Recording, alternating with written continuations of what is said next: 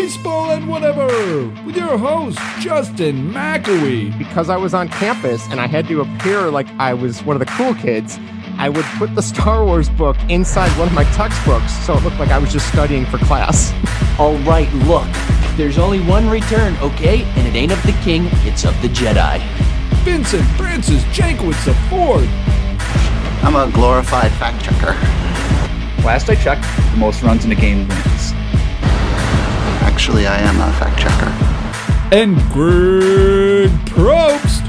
If you look at most Bond fans movie rankings, they have Casino Royale and Majesties in their top two.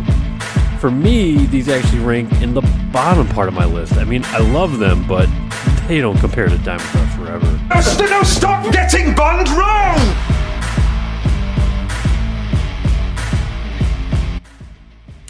Hey everybody, Justin here. Thank you for tuning in to the newest episode of Baseball and Whatever. The reason you are seeing and hearing me, depending on if you're listening or watching this on YouTube, for some reason, StreamYard decided to completely eat and garble up the first 3 minutes of our interview today. So let me just kind of preface what we discussed in the first 3 minutes before you guys get started. We are interviewing the one, the only, the amazing Andy Fry. If you are watching on YouTube, this is his book right here, 90 Days in the 90s.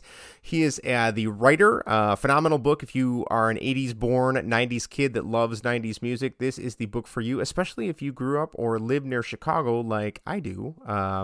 Really hits home. It's a great book. But what we started discussing is, first of all, we talked about how you can reach the show, which you guys are familiar with if you listen to the show. And then next we talked about the first album I ever bought was Ace of Base, and then followed by Chumbawamba. And Andy starts talking about Chumbawamba. Tub Thumping, I believe, is 25 years old, like last week or so. So you're caught up to speed now.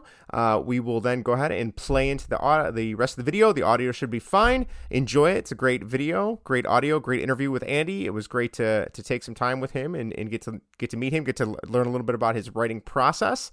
Check out his book. All right, enjoy the show. Yes. 25-year Oh my God. 25-year anniversary like a week ago. And it's always been kind of one of those 90s pop songs ever present in my mind. But it's like, wow, it's been a long time. I mean, I guess there were one-hit wonders in the 90s too. They are, yes. One of them. They are. So, well, we can dive into one-hit wonders later, but for those of you that are listening on the podcast version, or if you're watching on Twitch or YouTube, let me run through a little bit of Andy's qualifications, exemplary qualifications, I should say. He's the author of 90 Days in the 90s from Atmosphere Press. He is writing for Forbes. He's also formerly of ESPN, Rolling Stone, and the Chicago Tribune. You can find him on Twitter at Sporty Fry. He's got some great takes on there. I've definitely enjoyed following him on Twitter. Again, we are Baseball and Whatever. You can find us in a variety of ways. If you want to reach out or text us, you can reach us at 1-913-808-3278. You can find us at youtube.com/baseball and whatever, twitch.tv/baseball and whatever. You can find us on Twitter at baseball and what, and email the show at baseballandwhatever@gmail.com. All right, let's dive in. Andy, I think I originally came across you interacting with the Q101 Twitter account, which I am an unabashed Q101 fan. I remember growing up finding that radio station in Chicago.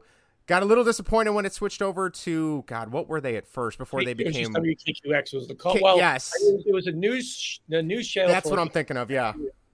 And then, I don't know, was it easy listening music after that for 20 minutes? Then yeah, it found its way back slowly, I guess. But so I saw you reaching out, and then I saw you had the book, and I'm like, holy cow, this is right up my alley. So I guess my first question for you is, how did the book exactly come about? The plot itself is pretty unique. I so far from, I'm about 3/4 of the way through. I wanted to finish it for tonight, but my daughter had other plans. But the premise of, Darby's this main character. She's an accountant. She goes to New York. Things don't go so well. I love the fact that you worked in that there was some issues with some Bitcoin transactions and some cryptocurrency, which we are not the biggest fans of. And then I could talk about how much I hate NFTs for the longest time. That could be a whole podcast.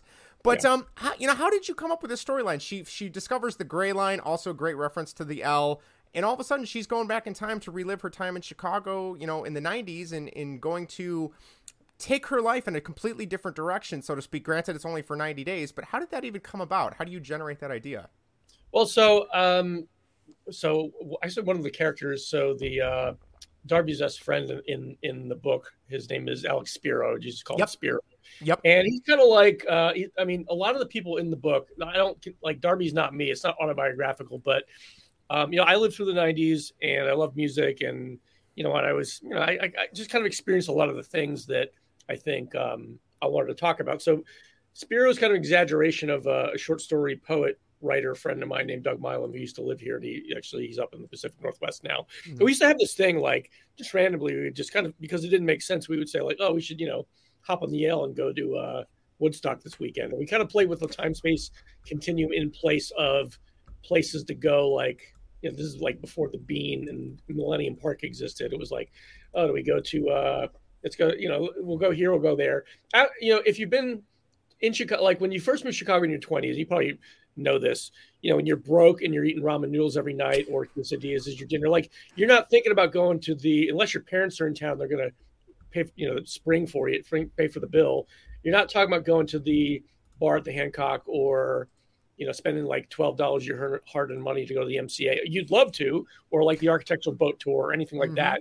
You're just trying to like rub nickels together and pay your rent and, wash your clothes and go see a show, go see, a band that you like. And sometimes you have to pay, nowadays $65, $70 to see a band. Or maybe you see a band for like $12, $13. So there was a lot of that just kind of bounced. Like, we should go to Nirvana's show, like Nirvana's first show. And I think I knew long ago, and I researched this for the book, that Nirvana's first ever Chicago show, at least that I know of, was 33 days after Smells Like Teen Spirit was released as a single.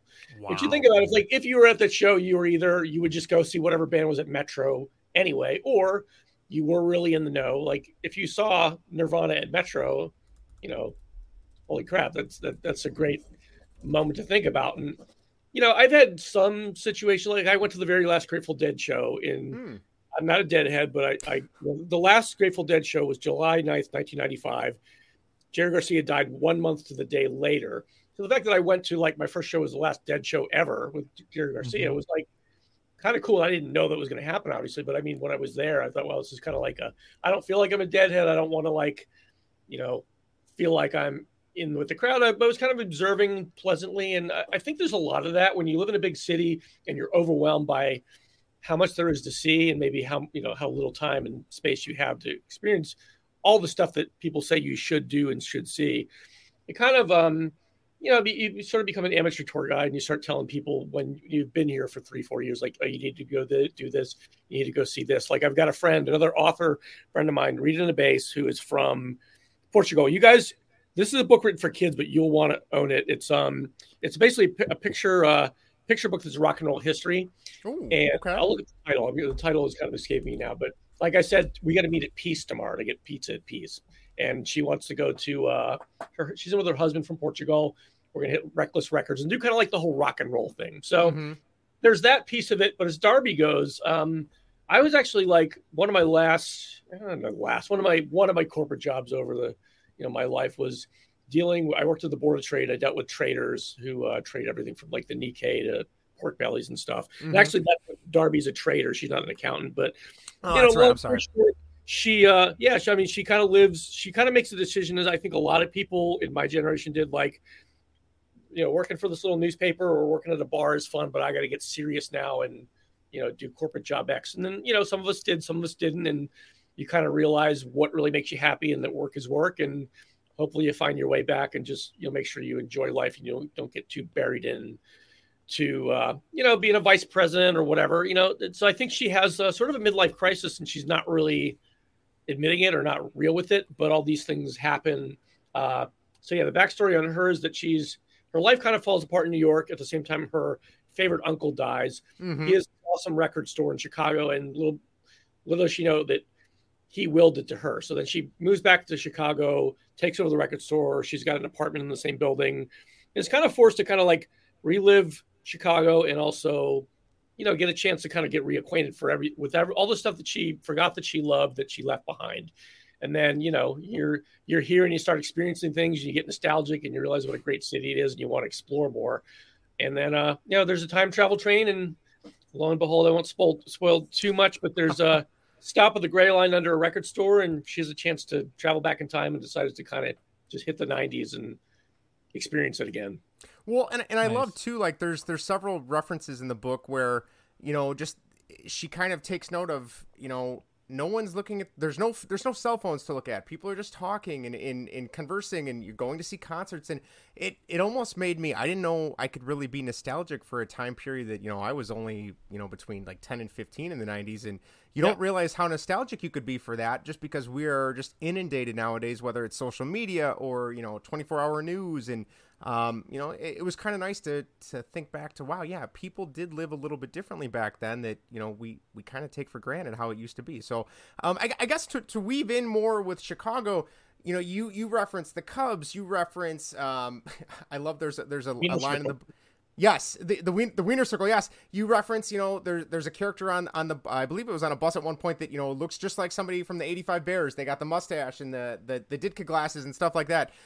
There's tons of references to Malort, which I have somehow luckily avoided ever having in my entire life so far. So I'm thankful for that. But, there's scenes that take place in Bucktown and in different neighborhoods throughout the city. But what made Chicago such a perfect setting? Because if I'm not mistaken, you're from Philly, right? So, what made you say, okay, I want to set this in Chicago? Was it because obviously, you've been here for such a long time now? Is it just because Chicago's more of it's a different style of city than maybe something like New York City where it could have been set there? But what made you ultimately settle on Chicago?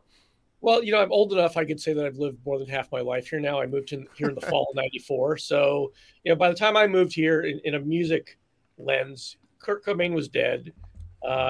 Oasis was playing little shows in Wrigleyville and other, probably we're up at Madison or Grinnell, Grinnell College the next week. We were kind of not really sure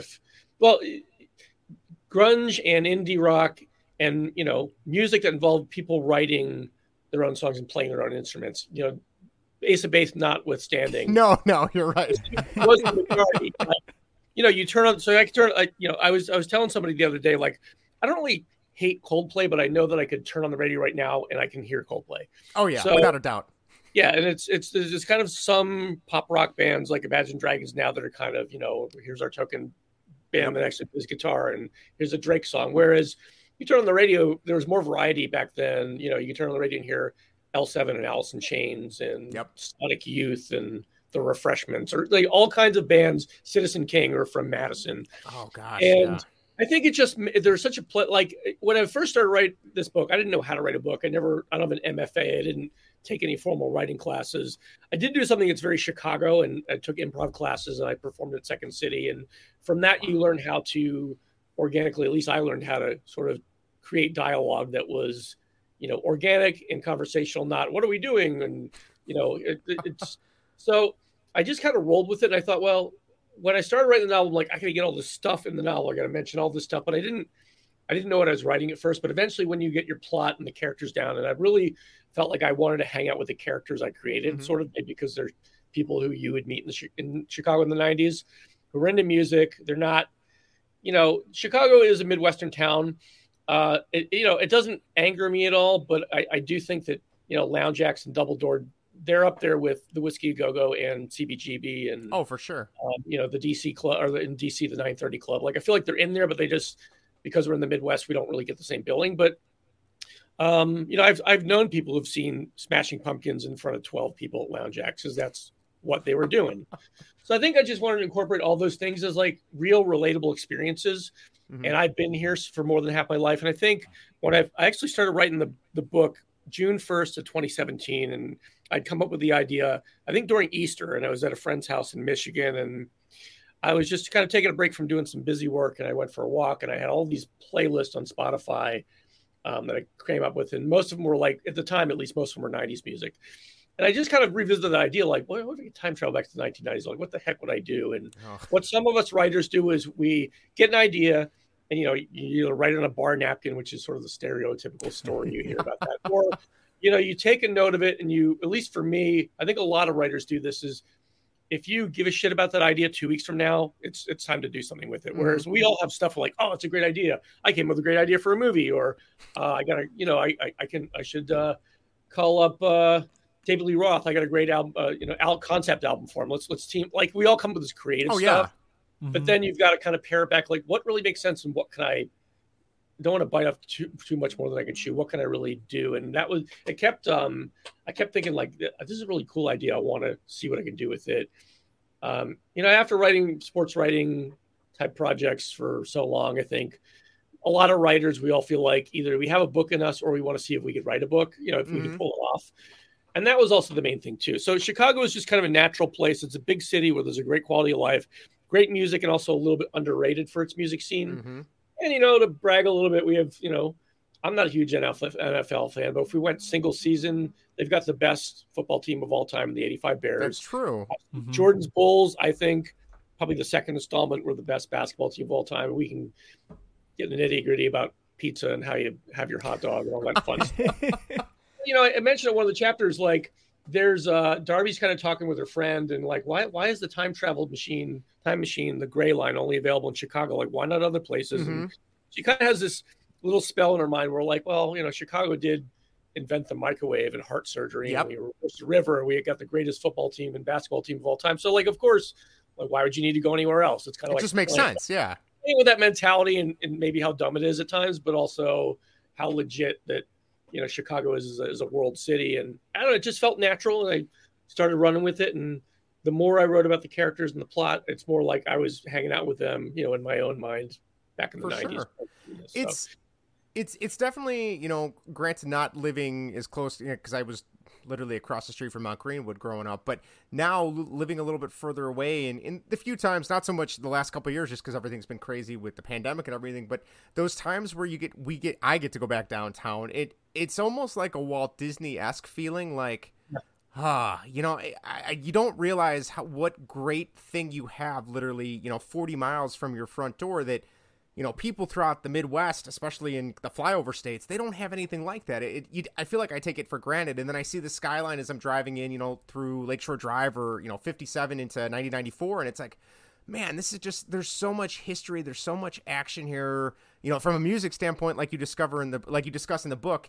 I still remember going to see Smashing Pumpkins for the first time. Granted, I was a little bit later. I was in college. So this would have been maybe like their second or third reunion at Chicago Theater. And it was just incredible. I'm like, wow, here's this band I've been listening to since, sixth grade. And they started here. They got big here. Here they are. They're reuniting. I'm at Chicago Theater. I'm right by Lake and State. Like, what more could I ask for? It's just like you said, it's the perfect place to be. And I almost feel like the city kind of provides it like a character itself too, right? Like, it's the setting, yes, but there's also just this demeanor and ambiance and, whatever other words you want to use to describe it, but it really exudes character, I think, in a certain way. But, and in 2000, so you were, younger than me when this came out, but I remember hearing that High Fidelity was going to be made into a movie, because I had a couple of friends, kind of more acquaintances, but I knew, like, my friend Doug was like, oh yeah, he's an extra in High Fidelity. I'm like, well, we'll go see and point him out. And so we had two people that we knew in the movie who were extras. Actually, one, there's a poet named Damian Rogers. I think she lives in Canada now, but at the time she was in Chicago. And so she's the girl in High Fidelity who's like, hey, is this the new Green Day? When they're in the shop, they're playing. So she was like, her role is a Green Day girl. I didn't really know her very well, but I knew like of her because, my best friend was a poet and I knew some like literary types, even though I was just trying to figure out what I was doing writing wise. So like little stuff like that I actually know people in the movie, and I could probably talk about trivia of that movie. But the fact that it took place in Chicago does have to do with John Cusack being from here.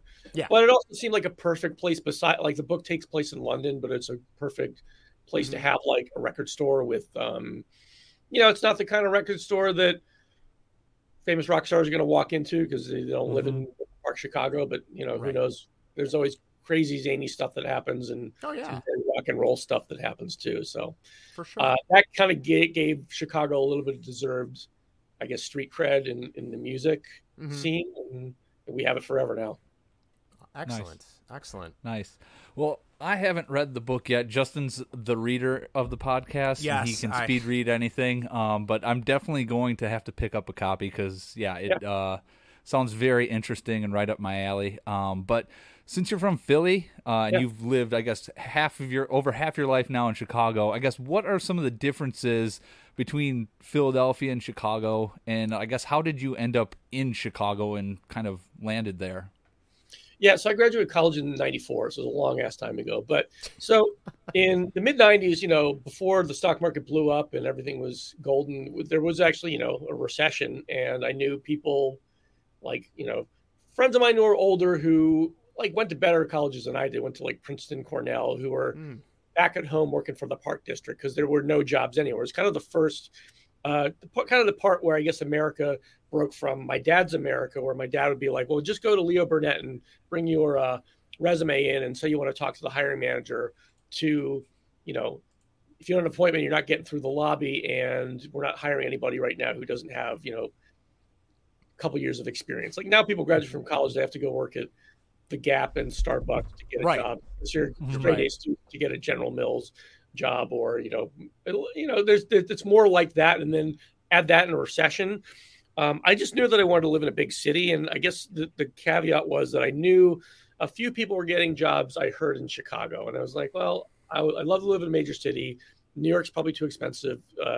LA was a million miles away. And I didn't want to live in a city where, like our NL rivals, St. Louis, they have to drive everywhere and eat second-rate pizza. I definitely wasn't going to do that. That's very true. Or like Tampa, or I could rip on cities all day. Like I had a friend who was in Charlotte. Charlotte's beautiful, a little too southern for me. So Chicago was kind of like, well, I've never been there.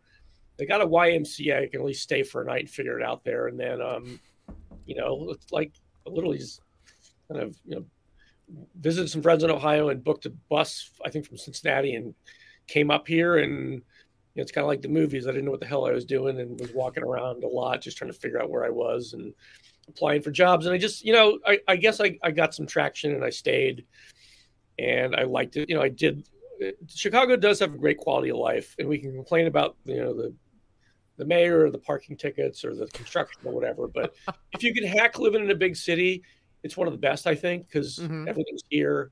And it's, I guess thanks to climate change, it's not as cold anymore. There's not. That's true. We don't get negative 20 for 2 months like we did in 94 and 96. So that's, I just wanted to live in a big city, and Chicago was great. And Philly's great too. But Chicago actually was, I'm not a sociologist or urban planning expert, but it seemed like Chicago was the first of the cities that said, people want to live in the city. Daley was the mayor at the time and kind of figured out that we need to come up with a system of refurbishing the city to get people to move back to the city. So Chicago was kind of like the first one. And then, I'm hearing from friends back home that, people are like moving into Philly now. And I'm hearing the same thing about Kansas City and in Indianapolis, where when I was growing up in the 80s, the city was the inner city. Either if you were the son of a millionaire, you might live in Center City, Philadelphia, off of, I don't know, a Rittenhouse Square, and you go to private school. And then if you weren't, you were poor. And there was no reason to go to the city other than the museums or football game or baseball game. So major cities became much more livable. And I think I alluded to this in my book when Darby goes to Amsterdam, and she kind of has the same sort of realization, like that not all cities everywhere are skyscrapers named after insurance companies. There's a lot more there. And so the city started to evolve in the 90s to become more livable. And, I was here probably when that was starting to happen, and I definitely wasn't going to move home to the suburbs. So, Philly's great. I go back when I can. I think it's just Chicago's got a little bit better quality of life and a little bit more variety, maybe. Nothing against Philly. I'm more of an East Coast style pizza fan. However, okay. But deep dish is just something different. So I think that's not that's not worth arguing over, I guess. No, there's just so much pizza, right? So yeah. I guess... So and the Cubs, I'm primarily Philly sports fan, except for the Cubs. I root for the Cubs over the Phillies any day. So I'm glad you brought that up, because that kind of leads me into my next question. And I know we had talked on Twitter. I know there's the one chapter, and I had read it actually like right around the time that you had reached out to us about it, where one of the characters is telling Darby about all these different Cubs games they went to go see, and you can go back here, you could 1969 or 1984, 1989.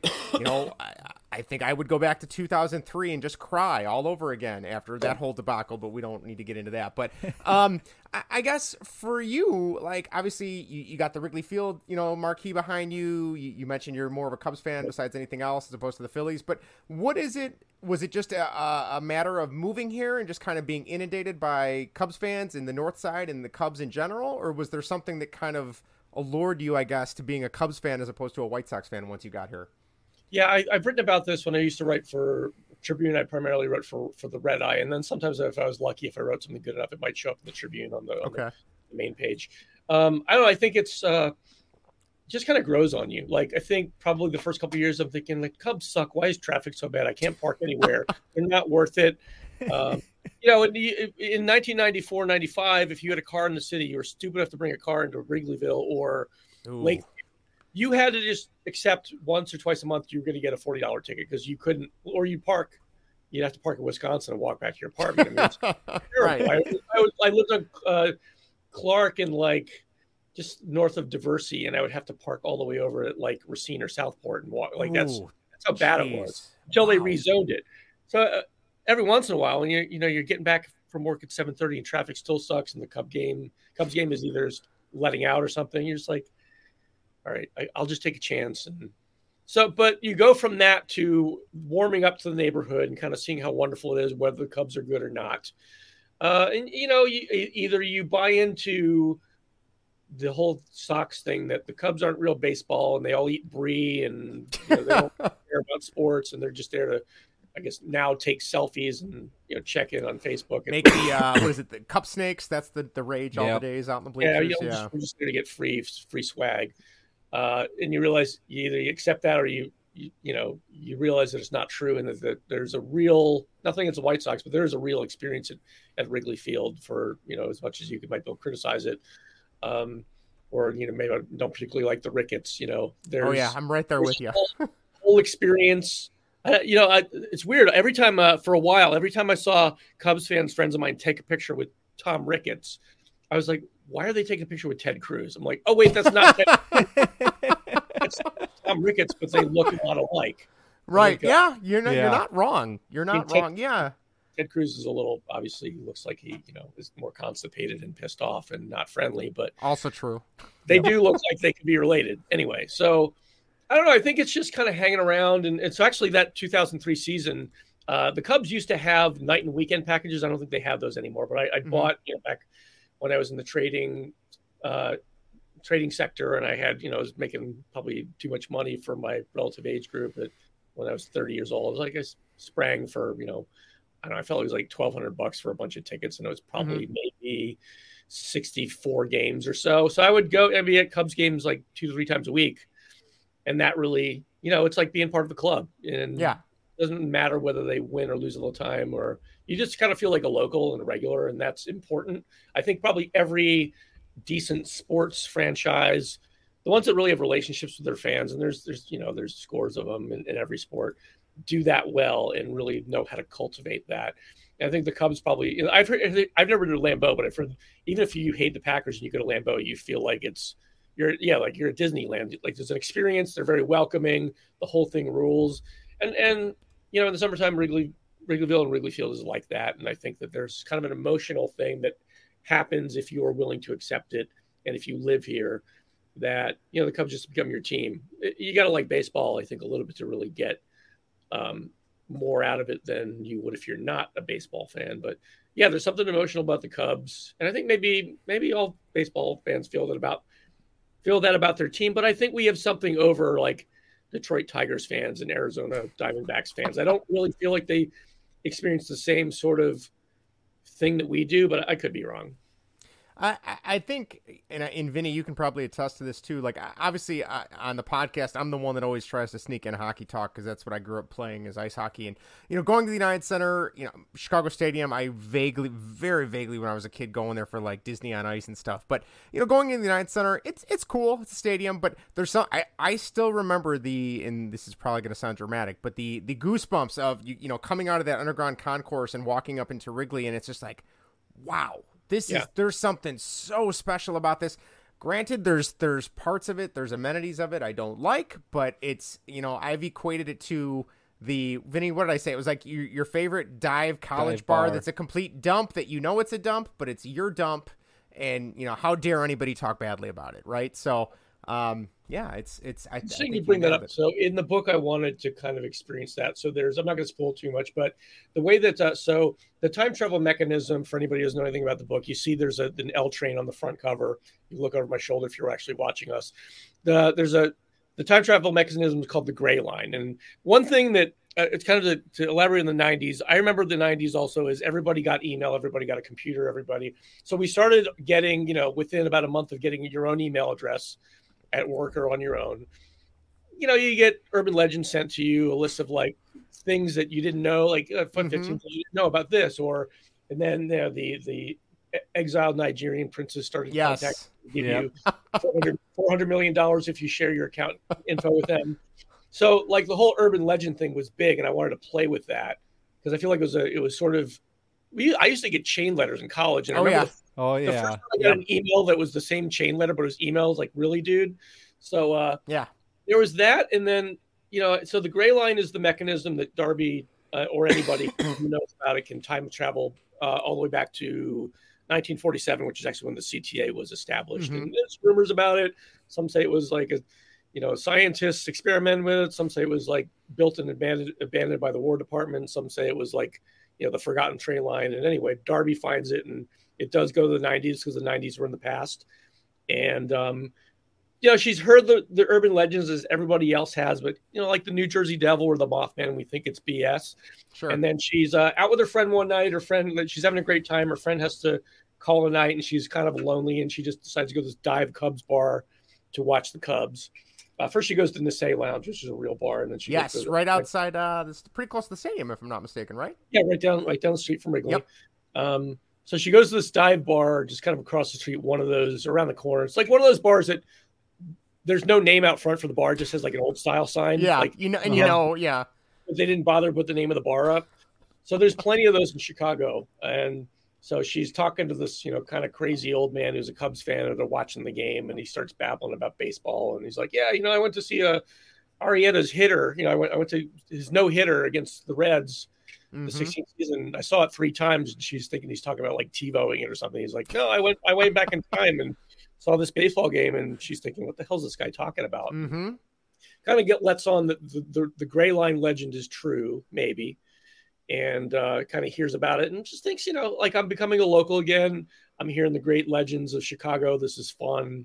Nothing serious over a beer. And then later finds out that the Gray Line is real and that she can take it back in time. And so nostalgic about the 90s, I guess maybe as I am, or any Gen Xer is a little bit, at least about the music. And then kind of makes a plan to like do a reboot of her life or a do-over. But kind of the subplot is that when she's back in the 90s, she's not dealing with her shit. She's actually having too much of a good time partying back in the 90s in the music scene. And she only has 90 days to either come back to the present or stay. And so that's a dilemma. It's kind of like, I think a lot of times as the three of us being men, we often see in movies that the men are the commitment phobes and the men have like sort of unresolved issues that we have. But in writing the book, I kind of wanted to be honest with that topic and thought, well, when I decided that Darby was going to be a female character, that, she can have that too. And that I wanted to kind of explore that anybody going back to another time, you can't time travel, obviously, but if you could, you might be perplexed about it. And sometimes in time travel literature and movies, it's all about saving the world or preventing this thing from happening or getting a lottery ticket. And I didn't want it to be about that. I wanted it to be about experiencing something a little bit more personal. So. Well, Nice. And I'm glad you brought that up because that kind of leads into another discussion point I wanted to bring up. I love at one point in the book she's writing she's working for this music she's writing a music column, and she talks about the idea of going back vintage concerts and doing vintage reviews, and she's using the Gray Line to go back to these famous dates where these initial concerts of these huge bands that were ready to break open. And being able to review them and then, put them in her articles and things. Is there one in particular? I mean, I was fascinated by that because it really got me thinking about all these concerts I missed out on, growing up, middle school, high school, before I started really getting into concerts and stuff in college. Is there one in particular that when you were writing that you kind of had in mind that you would like to go back and see if you could? I don't know. The thing is, she experiences FOMO before FOMO was cool, I guess. I do remember when the House of Blues opened in Chicago, and I don't quote me on the date, but I feel like it was New Year's Day, 1996 or 97. That the first concert there was James Brown, and like obviously you couldn't get tickets. Wow. Oh yeah, and I'm speaking now about James Brown still being alive and playing at this relatively small venue. I mean, holy shit! Like, around the House of Blues, like even if I'm in the worst seat in the house, that would be amazing. So there's some of that. I do remember the last show. I think the very last show, or one of the last shows, was Smashing Pumpkins did kind of like an acoustic, like an unplugged type thing at Lounge Jacks. I think all the proceeds went to some sort of charity. I think it was like, it was like $600 starting to get in. You had to kind of know about it before it happened. Sort of like when Metallica played at Metro, I don't know, a couple months ago. And it was like, oh yeah, Metallica's playing Metro. Did you get tickets? No. No. There's a lot of those, but there's I remember at Lounge Jacks, one of my favorite bands of the 90s in 94, 95, there's a band called the Spinanes, and actually the drummer from the Spinanes went to Built to Spill. They've got 2 really great albums. They're on Sub Pop Records, at least they were. Now they're on Merge Records. And I love this band. And I remember thinking like, they're not that big. I'm just going to go over to Lounge Jacks. And I was standing in line when it sold out. Like, it wasn't a matter of someone leaves the bar, I can go in. It was like, you're not getting in. Sorry, you're number 8 in line. And I thought, well, this is my only chance to see this band that I thought nobody else liked but me. There's plenty of that. And yeah, so I think there's probably 50 of those that I could get back to you on someday if you want. But sure. I think the point is that there's a kind of a momentum for music fans that there are those things. And Darby tries to, when she's thinking about doing this, where else should I go back in time? Now that I'm back in time, I could jump back on the gray line. She kind of hits up she's got a roommate actually, a little guy named Rod, who's like a James Bond obsessive film school grad. I was immediately thinking of our co-host Greg when I read that about him. He's trying to have this conversation like, hey, if you could go back to like the golden age of movies, like what movie set would you want to, be there for? And it's not really the same thing. I mean, it's like concerts, I think, like we all probably have our favorite concerts. I remember watching, so I grew up in Philly. I remember in 1985 watching Live Aid on my TV. Mm-hmm. My parents weren't into me. They would never have taken me down to JFK Stadium for Live Aid. It wouldn't even remotely been on the radar, and I would think I was 13 then. So, yeah, but it was happening in my backyard basically. Like all the best bands in the world, and even Phil Collins played in London and flew with the Concorde. And then flew back. Yeah. Wow. I was into Judas Priest at the time, and I was so excited that they played at high noon. Judas Priest was like the 4th band at Live Aid, like after Joan Baez and Billy Ocean or something. Mm-hmm. So there's tons of those, and I think that you're getting that informs sort of the excitement and the momentum behind Darby's, feeling like she needs to do this. There is a lot of kind of like a dazed and confused ethic where she just goes back to the 90s and kind of hangs out for a while, but then she has this ability to jump on the gray line and time travel elsewhere, maybe not to look for a better existence, but to like experience stuff like you would at an amusement park. There's that piece of it. I guess time travel kind of makes the locations like an amusement park, I guess. And that's just sort of how it happened. Well, and I love the aspect of, okay, she's got you reference about how it looks like an old Apple iPhone, or not, I'm sorry, not iPhone, Apple Watch or something like that, to relegate how many days she has left. And there's this kind of like back and forth, not subconsciously, but, in her head that, okay, well, I could go do this, I could go do that, but okay, well, I've wasted the last 3 weeks just getting to see my roommates again from back in the day, and like you said, partying, going to bars, going to see shows, and stuff like that. And then there's that realization, okay, I need to figure out, what am I going to do with my time here? Which I loved that, because it kind of put some pressure on her, but it wasn't, like you said, it wasn't this, oh my gosh, I have to save the world. It's just this, how am I going to relive these times, and what am I going to do differently this time, as opposed to leaving Chicago for New York, for that trading job that she does in the real world, I guess you could say. But so I think you nailed it there. God, I can't even imagine being that close for Live Aid. But well, that piece of it, like the 90-day timer, I worked after I maybe done my second or third draft. I had a friend who's a literary agent who said, you got some good ideas here, but you're not ready. Hire what's called a developmental editor. So I hired this woman who had just rolled off from a publisher. I think she got sick of commuting to Naperville and was just kind of going to do the editing thing. So she was great. Her name was Grace. And I basically hired her to sort of read my book and come up with suggestions. And it was, my generation grew up and thinks very much in terms of like a cinematic way. We think of movies and TV clips to tell stories. And she's like, so I'm thinking of Die Hard when, this is, or like a show like 24, where it's like, if she can just kind of come and go as she pleases, time traveling, and there's no like pressure, then it doesn't really make for a good, compelling story. If you are the hero and you have to defuse a bomb, it's not just whenever you get around to it. It's like you've got, I'm thinking of also like the MacGruber skits on SNL.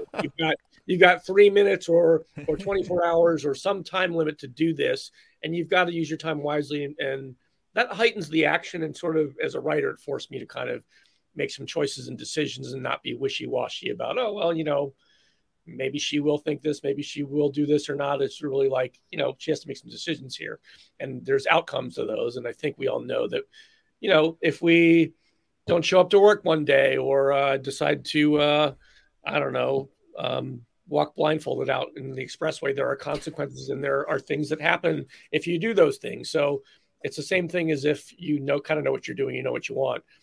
There's always outcomes to things. And the editor really helped me kind of come up with what are the outcomes of her going back to the 90s. And then for 90 days, it just kind of sounded catchy too. So the constraints help, for sure. Oh, for sure. Without a doubt. Excellent. Nice. So you've interviewed some pretty interesting bands: Smashing Pumpkins, Oasis, Jimmy Eat World, Rage Against the Machines, Alice in Chains. Is there one interview where you had an expectation going in about maybe the band, and it was like completely different doing the interview, and they just came off completely different from what your expectations were? Yeah, there's one. So most of the time I had a stint covering what I would call aging rock stars and their sports anchorings for ESPN for a while, which is kind of a cool gig. It first started out with Billy Corgan doing his wrestling league. And I actually just saw something on Instagram today, like he's restarting a new wrestling league. It's called NWA. I can't remember what it stands for, but it's like New World Alliance. So he was doing the wrestling thing, and I covered that. And I kind of was like, well, what else is out there? So most of the time I talked to them, this is before Zoom, I talked to them on the phone for like 10 or 15 minutes. Not a long time, but I keep it conversational. And one of the people that I did not interview, but I emailed questions, I thought I was going to get blown off, but it didn't, was with Morrissey, Morrissey from the Smiths. Really? The beloved and hated Morrissey. And so I emailed a bunch of questions, not loaded ones. I didn't get personal, but asking about like sports related things. And so I asked these questions. You give me like detailed answers, but not answer the question. So then the article became about that. So I wrote this for ESPN probably about 10 years ago. I remember it was in January. I was like, got the email. I was getting tires put on my car, and I went to a cafe, and it was like dumping snow outside. I'm going through his answers. I'm like, he didn't answer any one of my damn questions, but he gave me good answers. I remember, like, if you Google the article, it's I think the first line of the article basically is like Q&A. It's not a Q&A, it's an interview piece with Morrissey, sort of about his new tour at the time. And it was like, I think the line is, Stephen Patrick Morrissey is considered an international man of mystery.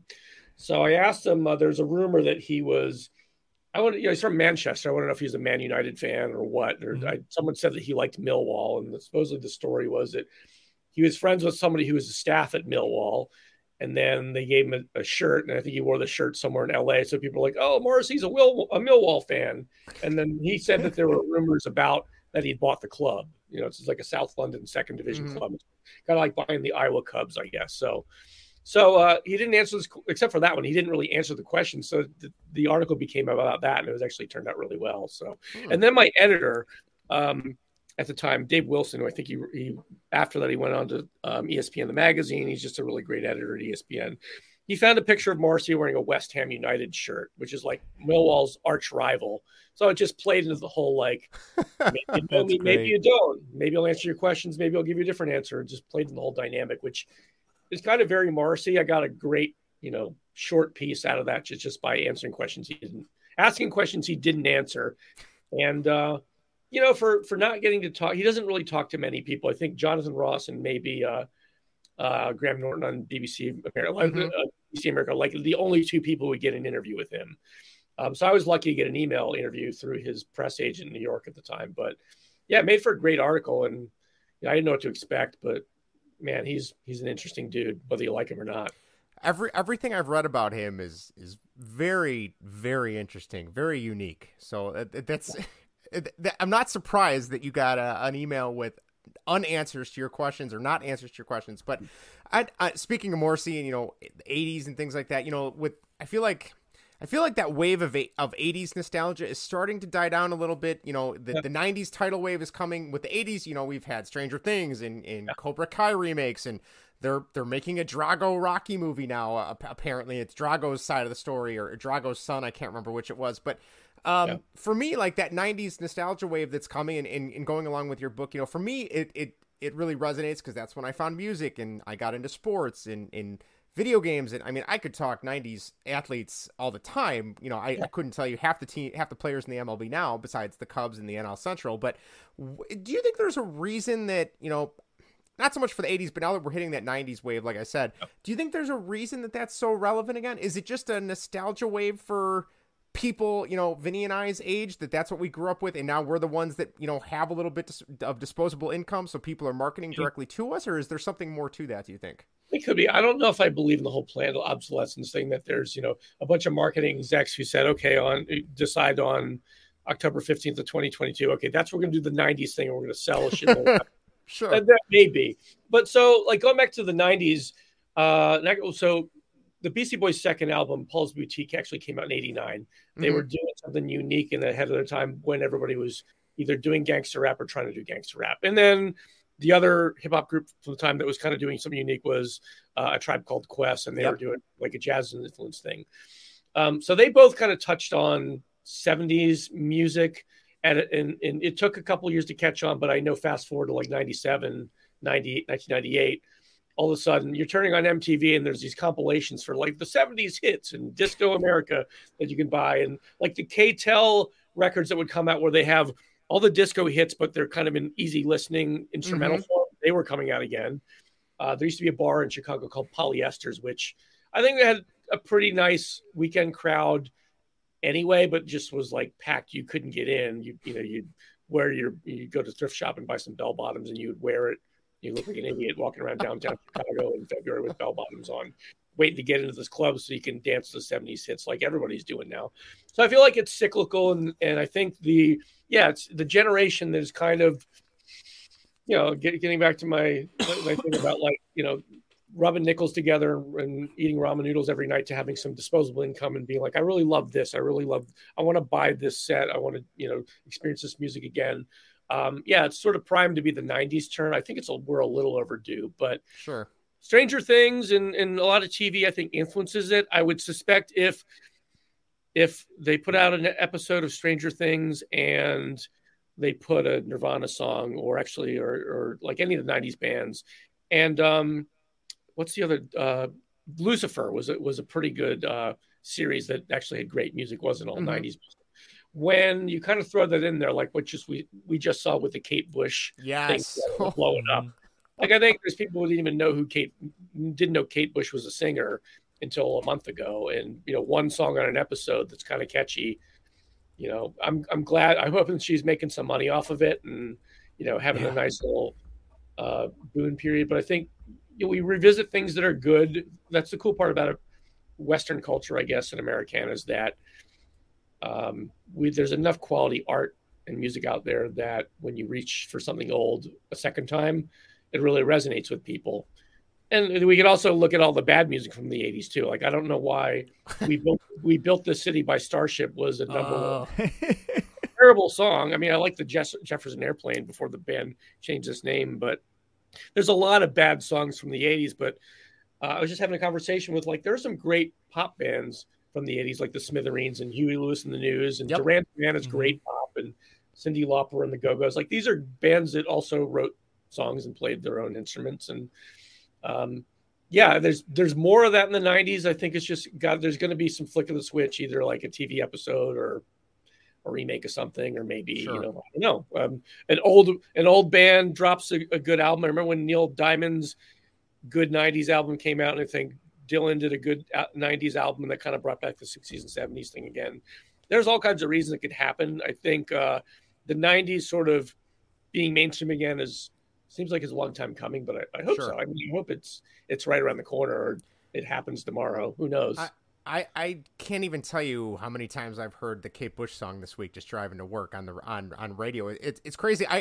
I'm happy for her because obviously I'm hoping that's helping. Whether it's I know Spotify listens doesn't pay the bills, but I kind of felt bad. I think it was Meg Myers, I believe, did a cover of that song like 2-3 years ago, and I had heard it on like Top 40 radio a couple times, and nobody made a big deal, and then here comes Stranger Things with the original, the Kate Bush version, and it just blows up all over again. So it's crazy to see how just, something as awe-encompassing as a streaming show can really kind of change the dynamic when it comes to music. But remakes are. I mean, I remember when a couple of years ago, Lana Del Rey redid the Sublime song. Yes, in time, and I think she did a really great job with it. And so I saw Sublime at Riot Fest last year, and it was cool. I mean, obviously, Bradley Nowell's been dead for 25 years now. I mean, it was a lot of white people doing this in the crowd, but it was fun. And there are some good songs. I mean, I don't think their body of work is like Led Zeppelin or anything, but they got some really great songs from the one or two albums that they put out that are really like, I hear, what's that song that, What I Got. I mean, there's something about that. Yep. Seeing the dog in the video, I just kind of brings back memories and pulls at the heartstrings a little bit. I'm still partial. Bad Fish is my favorite Sublime song. I don't know why, but I had the chance. I'm still kicking myself. My wife and I were out in Denver about 2-3 years ago, and it was Red Rocks. It was Sublime with Rome, and we were, him and Haw, and we ended up not getting a chance to go see them. But I'm like, that would have been, seeing a concert at Red Rocks, I think would be really, really cool. But yeah. So. Nice. Yeah. Well, Andy, you've also not only interviewed interesting musicians, you've also interviewed interesting athletes. Tom Brady, Tracy McGrady, Lindsey Vonn, Jenny Finch, and Derek Jeter as well. So I guess my question would be what has been your biggest takeaway with these athletes, and what makes them both successful, like on the field and then I guess out of it? Because Tracy McGrady's doing he's got his own one-on-one basketball league, and what is it? Derek Jeter's also been. He's got his hands in everything. Yeah, pretty much. Yeah, right now. I think the thing is, I kind of always challenge myself and maybe get off in a little bit. Like, I'm going to talk to these world famous athletes like a regular person.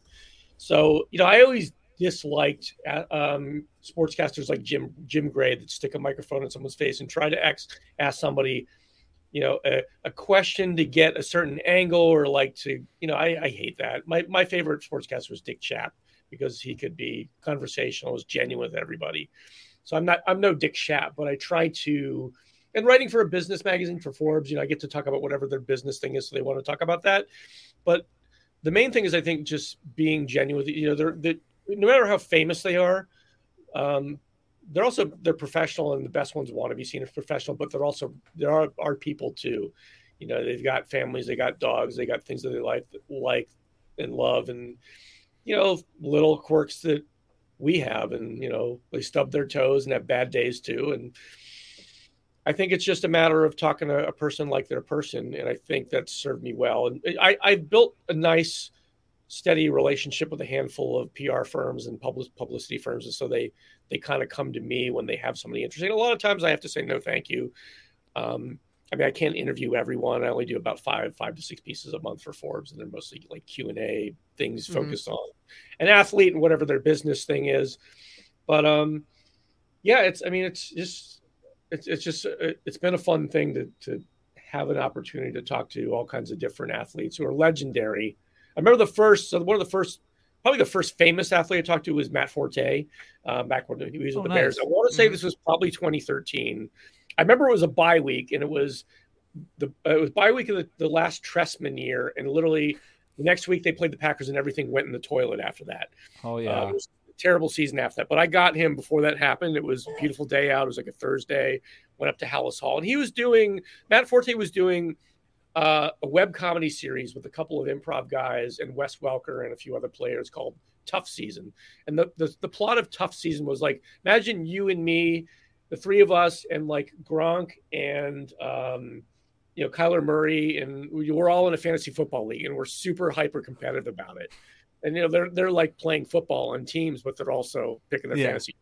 So it was kind of like a quirky bedfellow thing with the whole fantasy football and the hyper competitiveness and people trying to outsmart each other. But so Matt Forte is kind of chill. He's like a understated sense of humor, and he was really laid back and kind of soft spoken, and just kind of got to roll with him. And I'm a lot more talkative than he is, so I didn't want to like scare the guy. But I'm like, just tell me about your sense of humor. Like, you don't seem like you're really loud, but obviously you got something there, and tell me what it's like to roll with these loudmouths and these pro comedy guys. And he told me about it. And it was just like, yeah, I'm just when they think that I'm sitting there quiet, I don't have anything to say, I just bang, I got a funny line, I hit them with it. Leave them dumbfounded or something. So, not everybody is of his personality. There are a lot of headstrong, in-your-face people in sports. I've never had anybody be a jerk to me, I don't think. But I also am very respectful. Excuse me. So, yeah, treat people like they're normal people and everyday people, and don't get too like personal cozy with them. But sometimes, you ask a question and you'll get a great answer. You just open-ended question like, what made you do this? Or how do you feel about this? Or how do you prepare for this type of, this championship? And they'll tell you, they'll tell you what they want to tell you. And usually there's good things there. Excellent. Nice. All right. Well, before we get you out of here, I know we're coming up on the end here. We always, whenever we are lucky enough to have an interview, we like to do like a quick hit segment at the end where we do some rapid fire questions. If you're game for that, first thing that pops into your mind, let us know, and then we can go from there. All right. First one, favorite Cubs player of all time. Oh, geez, it's weird. I kind of think of my least favorite Cubs player of all time first. I think of my least favorite Cubs player of all time is Kevin Tapani after the fifth inning, because he's a great. It turns in the fifth inning, and then he'd put 15 people on base. That is accurate. I don't know. I have a kind of a fetish for like middle relievers and closers. I'm just kind of fascinated with that gig. Mm-hmm. However, like every time the Cubs get a good closer, he's gone like a season later. So I never really got to like kind of get into it with Wade Davis. Or I actually have I have a Chia Pet, which is it's Craig Kimbrell Chia Pet. Holy cow! I think I actually got this when I showed up early enough to get the Chia Pet. So I don't know, but let me just say Ryan Dempster because of his personality. I think that's a safe one. All kinds of different roles. He's obviously nowhere near a Hall of Famer or anything like that, but he kept us entertained. He was always positive, even when the Cubs were terrible and complete garbage on the field. And you got to hand it to him for that, I guess. I like that. That's a good, nice. That's a good answer. All right, here's another one. This could be any time period. Favorite band or musician of all time. Well, it depends on how I feel and which way the wind is blowing. But because I've got two of their posters on my wall, I'm going to say the Stone Roses. The Stone Roses are the seminal Manchester band. Pretty much there are people who don't know who the Stone Roses are, and if you're an Anglophile, you definitely know who they are, and you know all their songs. And they were so their first album came out in '89. If you're not familiar with the Stone Roses, maybe you are, but if you're not, you need to go listen to them. Great songwriters, great band. They were supposed to be the next band in the world from England, and they just kind of were fighting with the record company, couldn't get it together. They're they're brilliant and lazy. They just kind of didn't give a shit too much about like following through with their career. And they got back together in 2016. We're supposed to put together an album, put out 2 singles, toured in Europe.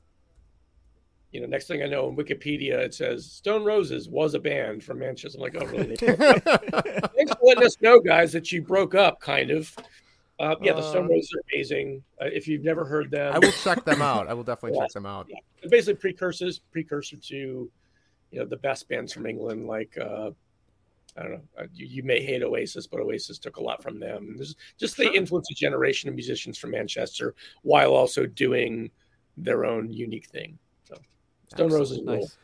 All right. What about to dive back into the '90s? Favorite '90s song of all time?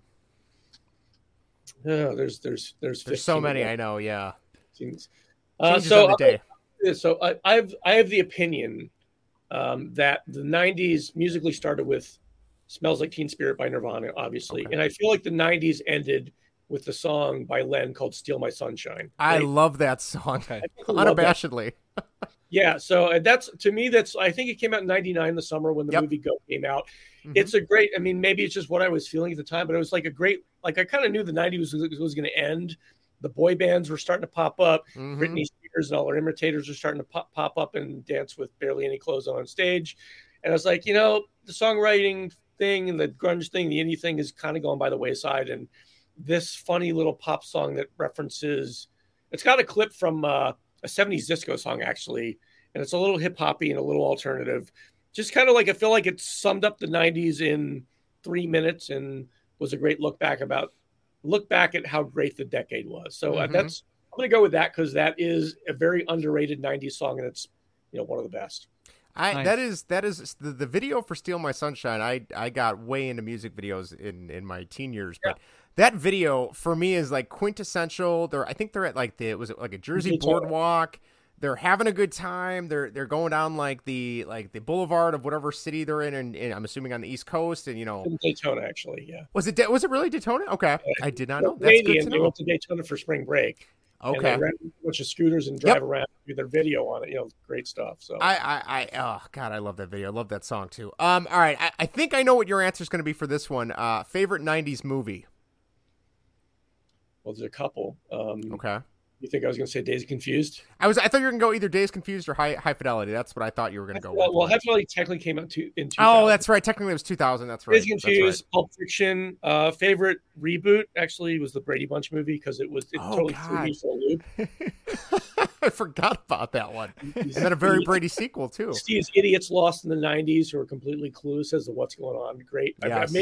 I made my kid watch that. He was like, I don't want to watch this movie. I'm like, no, you're going to like it. In terms of the zeitgeist, I would have to say Days Confused, especially since it was an indie production. Nobody knew anything about Linklater. It was I guess promoted by it was Gramercy Films and maybe eventually Miramax.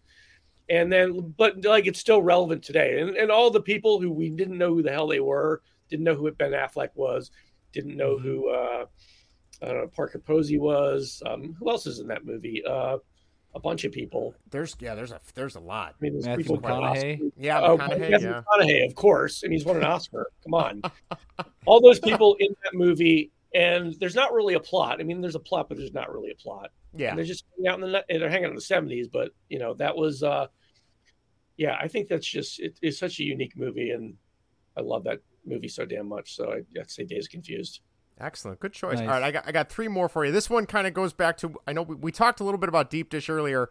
Are you a Giordano's guy, a Lou Malnati's guy, or a Pequod's guy? Or is there some other smaller chain or smaller mom and pop pizza place that you're a fan of their Deep Dish? Giordano's is reliably good. It's kind of like of the major ones, it's the one that I know I'll go to.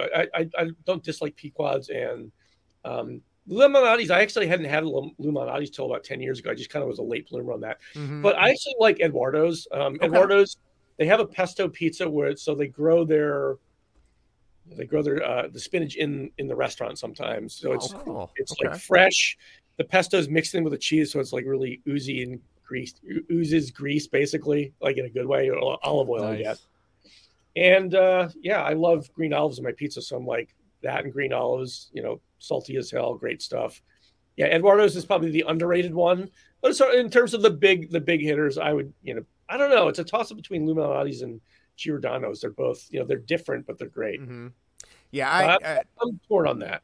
Lou's was one when we used to go to Taste of Chicago. That was like the big get for us because we didn't have a Lou's anywhere near on the south side until it kind of blew up a little bit. There's one in New Lenox now. There's one in what would it be, Naperville, I believe, and that's more further northwest. But all right, I got two more. Second to last one, penultimate one. Best Chicago concert venue. Well, it's still open or of all time. We go either way. Your call. I love seeing the small shows at Lounge Acts, and I'm actually like on Facebook. I'm part of a group called I Miss Lounge Acts. Occasionally, I'll post my stuff there. Like, hey, I mentioned Lounge Acts in my book. Buy my book. Like, not quite in that. But I remember just seeing, like, I saw Rocket from the Crypt there for free. I think in probably '97. I go in, I'm waiting to meet friends, and Peter Buck from REM is standing there. Now, REM played that night, so I think what happened at what was called the Rosemont Horizon back then, now it's Allstate Arena. Yep. I think the concert ended, and he hightailed in a cab to get to Lounge Acts to see this free show by Rocket from the Crypt, which they took an hour to get on, and then they all come out in their matching like sequin bowling shirts, freaking awesome, man. And like I saw Peter Buck, and I'm going to go over and say hello. I'm not going to bother. Like, hey, great to meet you. I just wanted to tell my friends I met you. Cool. And he looked at me like, who the hell are you? So many great shows at Lounge X, but I think as they exist right now in terms of what is still open, I mean, Metro's is a theater, but it's a great venue. Mm-hmm. However, I've never been to Sleeping Village. I'm going there later. Yeah, next month. There's a band called Mama. They're from LA. They sound a lot like Veruca Salt, and it's okay. I think these girls are like 19 or 20 or 21. They're pretty young, freaking great band. I'm going to go see them. It's cost me $13. So I've never been to Sleeping Village. So I'm going to see if that's, an impressive venue because I've never been there. But now there's all kinds of, there's like the Chop Shop and Subterranean's great. Like I don't know. I can't really pick one. I think Metro's kind of I don't like going to big venues like stadiums. No. So I would say Metro, but I think there's a couple other I got to check off my list before I can really distinctively say, because I'm no expert on this, but I'd say Metro right now. I just assumed it was getting older, but we are 20 minutes from what is it called? I don't Vinny, you would know because you're not from around here, but I think is it First Midwest Bank Amphitheater in Tinley Park now. It used to be the Tweeter Center, was originally the World, whatever. Yeah. And that's kind of just been our go-to because it's so close, but I don't know if it's just because I'm getting old and I'm turning into like that get off my lawn type of guy, but yeah. I like the more intimate, smaller venues. I don't need a bunch of, kids that showed up because tickets were cheap and they're going to listen to this band even though they have no affinity for them.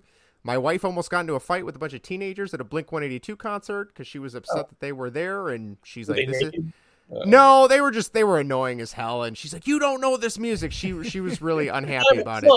Yeah, you weren't even alive when we were listening to "Damn It," like that kind of thing. But all right, last one for you, and this goes back to the reference of the gray line and the L in the book. Either tell us your best or I guess technically worst L experience if you have one. Oh, I got a great one for you. It's funny that you brought this up. So, we all know who Ronnie Woo Woo is, right? Mm-hmm. Yeah. So, again, my memory's trying to serve me. I'm 50 years old now. So, I believe I was coming back on the L. I was underground on the Red Line. It was February. And I see, so there's some street musician playing a violin. He's playing like a fiddle, kind of a, like a bluegrass type of song. And Ronnie Woo Woo shows up, like in uniform with his Cub uniform, and he's wearing a Santa hat, and it's not December, by the way. And he's clearly drunk or buzzed, and he's dancing like this is like at like State and Monroe or whatever the stop is. And he's like getting down and like doing the jungle boogie and dancing drunk to this guy who's playing a fiddle, just trying to get some people to throw coins in his Yeah, that would probably be the one that, I mean, every time I think about Ronnie Woo Woo, I think about that one. So I guess he went in his Cubs uniform without a coat in February and then ended up on the Red Line, and he just did a little dance for us. It was really bizarre, but very Chicago too. Wow. Yeah. I think I'd be speechless. I don't even know what I would say or think at that point, but well, Andy, thank you so much. Would you like to just kind of tell everybody where they can get the book, where they can find your stuff? I know you got your website and your blog as well. Go ahead and share whatever you'd like to share with us. Yeah, so 90 Days in the 90s is out. It came out in June. You can go to 90daysinthe90s.com with 90 days in the 90s.com if you want. That's direct from me. The artist gets to keep more of the money there. If you want to buy from me, I'll send you some swag and I'll sign the book for you. Otherwise, you can also get it. You get it on Amazon. Barbara's Bookstores downtown has a couple, and if you're in the cool neighborhoods, you can stop by Reckless Records. Has a couple copies up on Belmont and also in Wicker Park. Rattleback Records actually has some copies up if you're in Andersonville. But it's 90daysinthe90s.com or any place you would buy books or maybe records. And other than that, you can check out my sports writing at sportyfry.com. That's Fry with an E. And I post about 5 articles a month there on Forbes. And luckily, they're mostly with cool athletes that you might have heard of. Excellent. All right. Well, nice. Thank you so much. Again, this is Baseball Whatever. Feel free to reach out to us again. You can text us. You can email us. You can tweet us. All those things. We would love to hear from you. Tell us what you think of Andy's book if you pick it up and read it. Vinny, I believe next week is version 2 of Musical Mayhem, correct? That is correct. And if you do not remember, we will be picking random artists, random groups, and trying to find a song of theirs that we enjoy. The goal was to try and get me to branch out of 90s and early aughts alternatives. So I believe, Vinny, you pulled randomly. We have Neil Young, Nirvana, Jimi Hendrix, Jimmy Buffett, and Bono Bo, who I believe was more of a lo-fi musician, right? Lo-fi like sound, background music. Musical. So write in, let us know your favorite songs of theirs. I'm already dreading listening to Jimmy Buffett this week. But anyway, I digress. Andy, thank you so much for your time. We will be back next week with baseball and whatever. Everybody have a great weekend, and take care, everybody. See ya. Thanks, man.